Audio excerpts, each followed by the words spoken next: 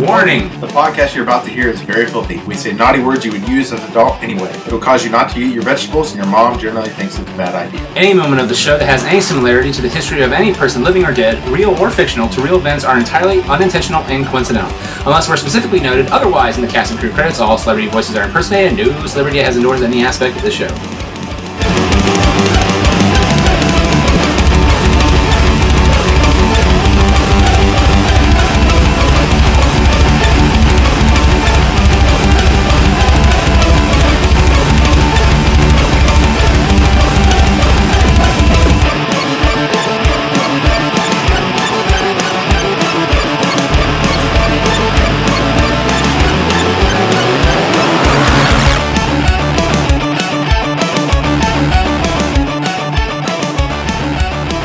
To episode 270 of The Good, the Bad, and the Geeky. I'm Nick Nitro, and before we get into today's subject, I'd like to first apologize if the audio stops abruptly. I'm waiting for the fact that I'm waiting now to record this. I've waited an hour, so I'm going to get a phone call about some normal, boring, real life stuff. So if you hear that, I apologize in advance.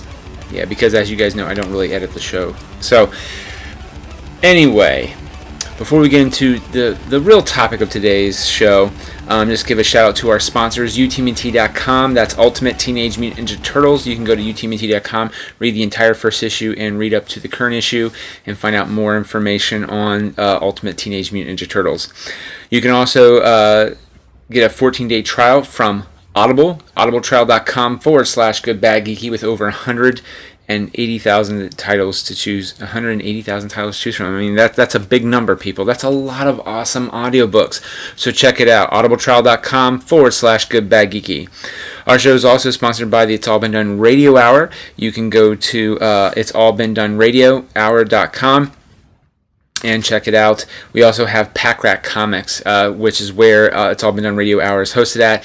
It's hosted there at Pack Rat every second Saturday of the month, starting at 7 p.m., which followed afterwards is GBG Live. So, matter of fact, this will go up the day before our show, hopefully. It'll hopefully go up before then, which is, I believe is November the 12th of this year. Sorry, my wedding date is the second Saturday of next, which I believe is the 13th or 14th. And I'm not going to lie, it messes with me when I try to tell people, hey, you should come see our show this weekend. It's November. But it's this Saturday or tomorrow, depending on when you're listening to this. And unless you're way in the future, then it was the past. Ooh. If you missed it, though, don't worry. It's all been done radiohour.com. But this episode in particular, there's a lot of stuff there for the people in the audience. So please check it out. And okay, let's get to about what this episode is really about. And that is, fiance and I had a date night for the first time in a long time. We've honestly not seen movies in theaters since, I would say, Jurassic World. Like, honestly. And that's a bummer for me. I'm not going to lie. There are a lot of movies I wish I could have seen in theaters that I needed to see and wanted to see. And, yeah. So, but we went and saw Peanuts by Blue Sky Studios, Blue Sky Animation Studios, and I gotta tell you guys, I wasn't excited going in. I am not. I wouldn't say I'm the world's biggest Peanuts fan, but I really appreciate Schulz, and I really appreciate his humor, and I really love what Charles Schulz has done before. So, what did I think of the movie? Well, long story short, I walked out absolutely loving it. And it appealed to me as a film goer. It appealed to my nostalgia. It honestly was like The Muppets, where it fed a little bit into my nostalgia, but for the most part, it really spoke true to the characters to me. Now, there are some glaring little things that in retrospect, do bother me. And again, for the purpose of story, these are things that had to be cut down. But, I mean, some of these things were agreed upon by the Schulz estate, which to me is fascinating, but also a bit more of a relief. I will say, like, for example, all the kids are in the same class. Like, I remember Peanuts. Sally didn't go to the same school as Charlie Brown and Peppermint Patty, and as a matter of fact, I don't remember all the kids being in class in the same class. So that was something that was a little bit of a like, oh, that sort of bothered me a bit. But again, for the context of story, I get it, and it's something, again, at the end of the day, very easily forgivable, I should say. The thing, I think, the most glaring change that really made the movie for me, and for those who are about to cry foul on me, I like you to say, I like to say to you, I should say, to please shut the fuck up. And I mean that in a very nice way, and it's because you need to go back and rewatch some Peanuts. That was rather rude, so I apologize. But I really do feel strongly about this, and the evidence is very overwhelming. Now, granted, the comic strip version of Snoopy wasn't, I don't think, as cold as Schultz, I think, really intended him. But still, Snoopy was a rather cold dog. He would placate us occasionally with happiness is a warm puppy, stuff like that. But at the end of the day, Schultz's outlook was very bleak and grim in some cases, and that's why Charlie Brown was always so winning, is that he, despite overwhelming odds, always continued to strive to do what he set out to do. But Snoopy, on the other hand, was kind of a deterrent to that in some cases, but Charlie Brown never really knew it. You know what I mean?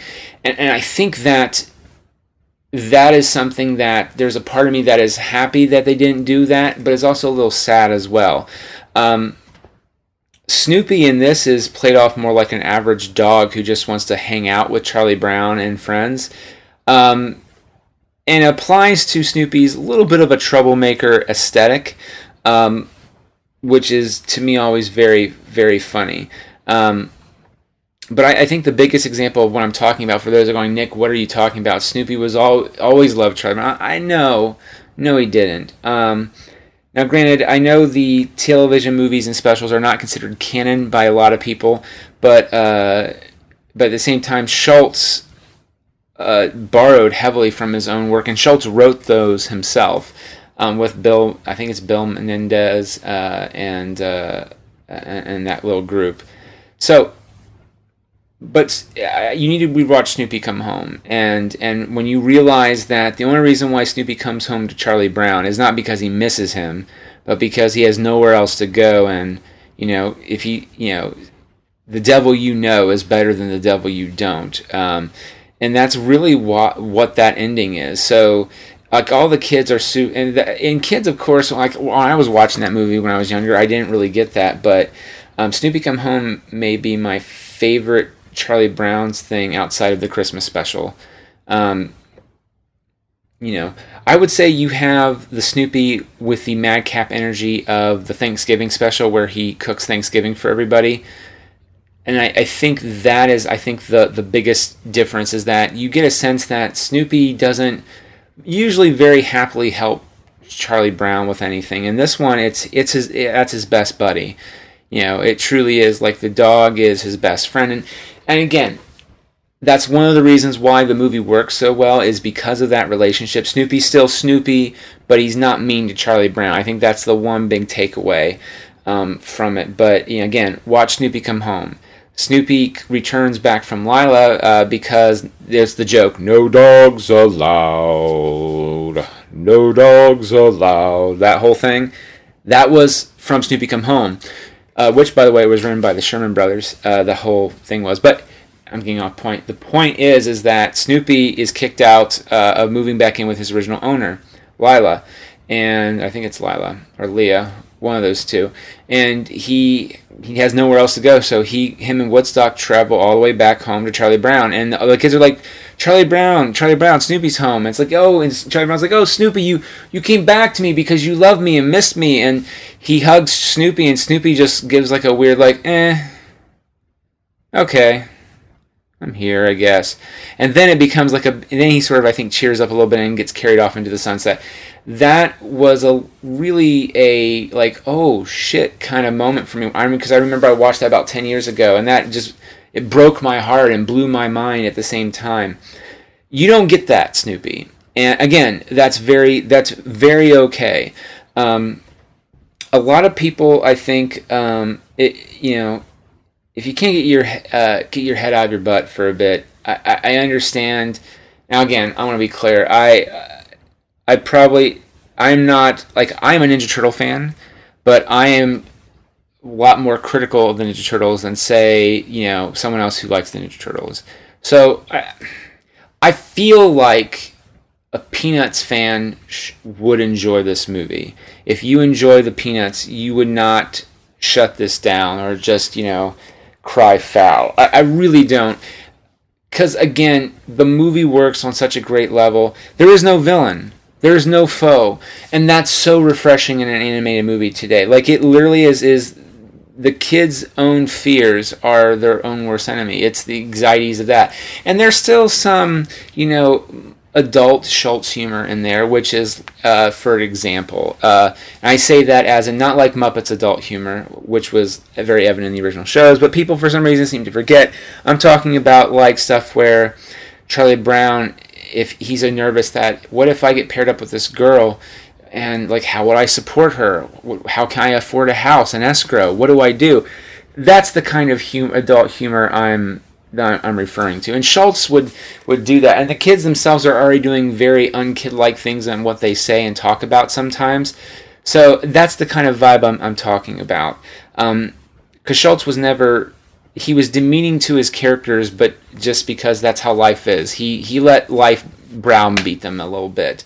Really Charlie Brown, but he never had the kids talk down to each other unless it was Charlie Brown, and he didn't talk down. Him personally did not write talking down to his characters in that way, and I don't feel the movie has done that either.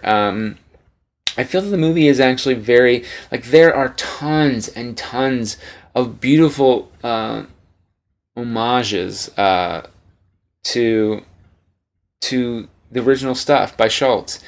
And some of my favorite moments are the scenes where Charlie Brown, besides the Red Baron scenes, which there are 3 or 4 major set pieces. And by the way, this is why, again, I really appreciate that. Bill Menendez, if I'm saying his name right, was the original voice of Snoopy in Woodstock. And they probably have tons and tons of audio of him doing that voice. He passed away a few years ago. But they have him. They use stock audio footage of him, and it is phenomenal to have him. So Snoopy, you know what I mean? That is such a refreshing thing because, look, I like to mimic voices, as you guys may or may not know in the show, and I sometimes do a good job, sometimes I do not. But either way, brother, there you start to. I'm a little bit of a voice chaser in that way, so I know how a voice. I can try to orchestrate the voice and who it originates to. And one of those voices, it's up there to me with Donald Duck. Donald Duck is a bit of a breathing thing. Oh, boy! But, it's a breathing thing on how you do your uvula in the back of your throat. And it's hard for me to do. And again, Donald Duck is nowhere near even decent, or passable in any way whatsoever. But I consider myself a fan of voice artists and how they work and everything like that. Snoopy is a very unique voice, at least in my opinion. It's really hard to get that. It's a really hard thing to get. And I've always tried to do Snoopy because to me Snoopy is because okay, we'll start attack on stools. That's what I'm saying. So it's so wonderful to have the original voice of Snoopy in Woodstock back, and the movie is padded by the Snoopy Red Baron scenes, but they're absolutely beautiful. And honestly, I feel like they tie in to the story better than one may think. On the outside, it looks like it is just pure padding, 100% padding. I'm not saying that they aren't a little padding, but they do feel like they feed into the actual story in a really wonderful way. And I'm not gonna lie, I teared up a few times. And I really teared up at the end. And I will say this is a little bit there is a bit of they give Charlie Brown a little bit of a happy ending, but not really. I was a little bummed by that at first, but after thinking about it, the realities of the situation are that he, I don't want to spoil it, but the whole movie is about, and I apologize as well, I'm recording this very late. The story is really about Charlie. The little red hair girl moves in next door, and he doesn't know what to say to her, and he's nervous, and he likes her. He's smitten with her. And let's just say that she does talk to him at the end, but she's going away for summer camp, so he can't hang out with her during the summer. That's a bit of a bummer. I think people don't underestimate the power of long distance relationships or friendships in some cases. So, especially when you're a little kid like that. So, I look at it as a bit of but the thing, and of course she summarizes, the curly little red hair girl summarizes beautifully why I think we all love Charlie Brown and one of the redeeming qualities of Charlie Brown. And I don't want to get into it because I feel like I could tear up, but it's just really touching. And I will say too that any other time that the movie got a little touching, and again, this is where I'll say, even though I'm a little bothered by the fact that Snoopy was not as cold as he liked, some of my favorite moments and the most touching moments are the moments where it's Snoopy and Charlie Brown. Charlie Brown tries to impress the little red-haired girl, and something backfires and horribly, and he walks away. And it's just him and Snoopy walking away, and Charlie Brown with his head downtrodden, and it broke my heart, people. It broke my heart because I played Charlie Brown too in the 8th grade in You're a Good Man, Charlie Brown. So I'm very aware of all the different little nods that the musical even does, and there are nods to the musical itself, which is of course a nod to the comic. In the movie, there's nods to the Christmas special. They really pay loving tribute to the Peanuts in such a wonderful, wonderful way. I am so surprised about how wonderful the movie is, and it's such a lovely movie. I really suggest that you guys go out there and see it. It is phenomenal. I am just so happy and so proud that this movie was made the way it was made. Honestly, I was expecting a lot worse. I was expecting something much more cynical and much worse. Because look, that's the thing about Peanuts, right? Is that the Peanuts can seem cynical, but it really wasn't. That's a very hard fucking thing to do. You know what I mean? It's a hard tightrope to walk.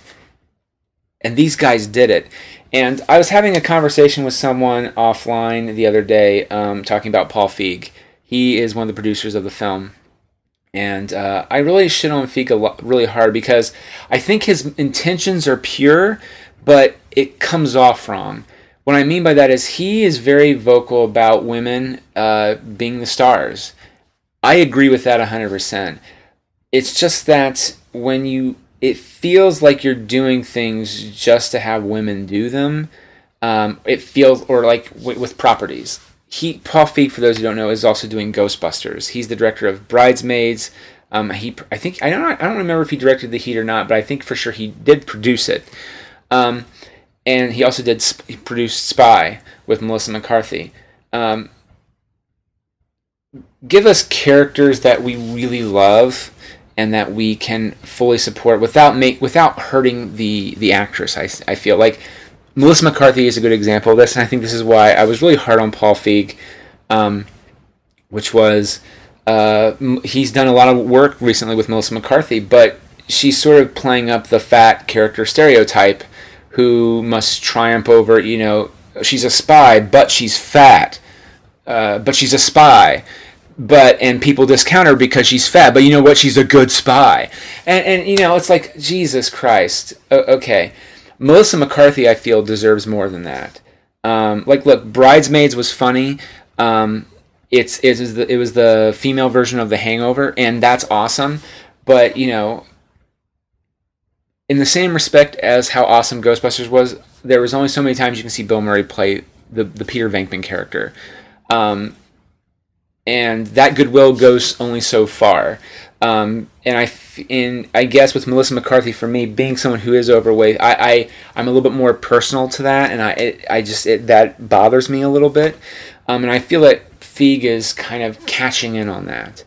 It feels that way. It doesn't mean he actually is. I feel truly at the end of the day he has good intentions and he's trying to do good and he's doing projects that really matter to him. But I feel like, for example, the female Ghostbusters, it feels, and we've talked about this in the podcast before, I don't want to lay it on too thick, but I feel like it's a cash grab, and that bothers me a little bit. Like, honestly, I would like, I have this feeling that the Venkman character will be played by Kristen Wiig. Which that to me is actually interesting. I wouldn't think of her in that role, so I'm actually intrigued by that. But I have an idea that Melissa McCarthy will kind of be the Rey character. None of the characters are the exact characters from the original, but in my opinion, they're going to be the trope or the variation of that character from the original movie.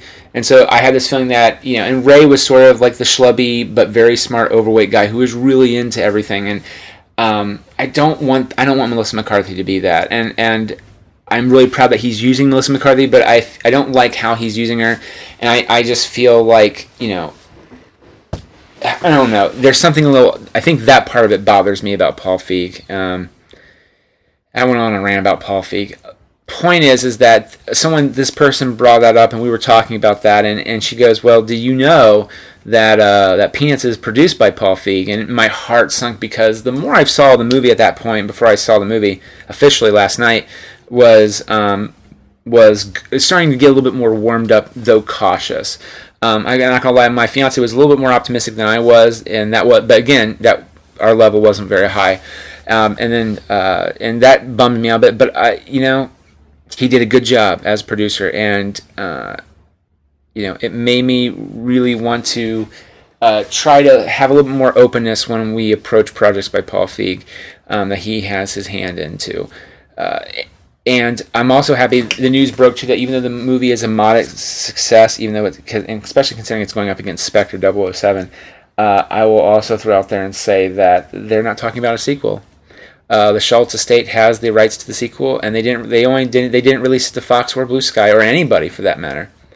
That's amazing, and that's awesome, and that's the kind of work and dedication we need from the people who lord over the estate of Charles Schultz.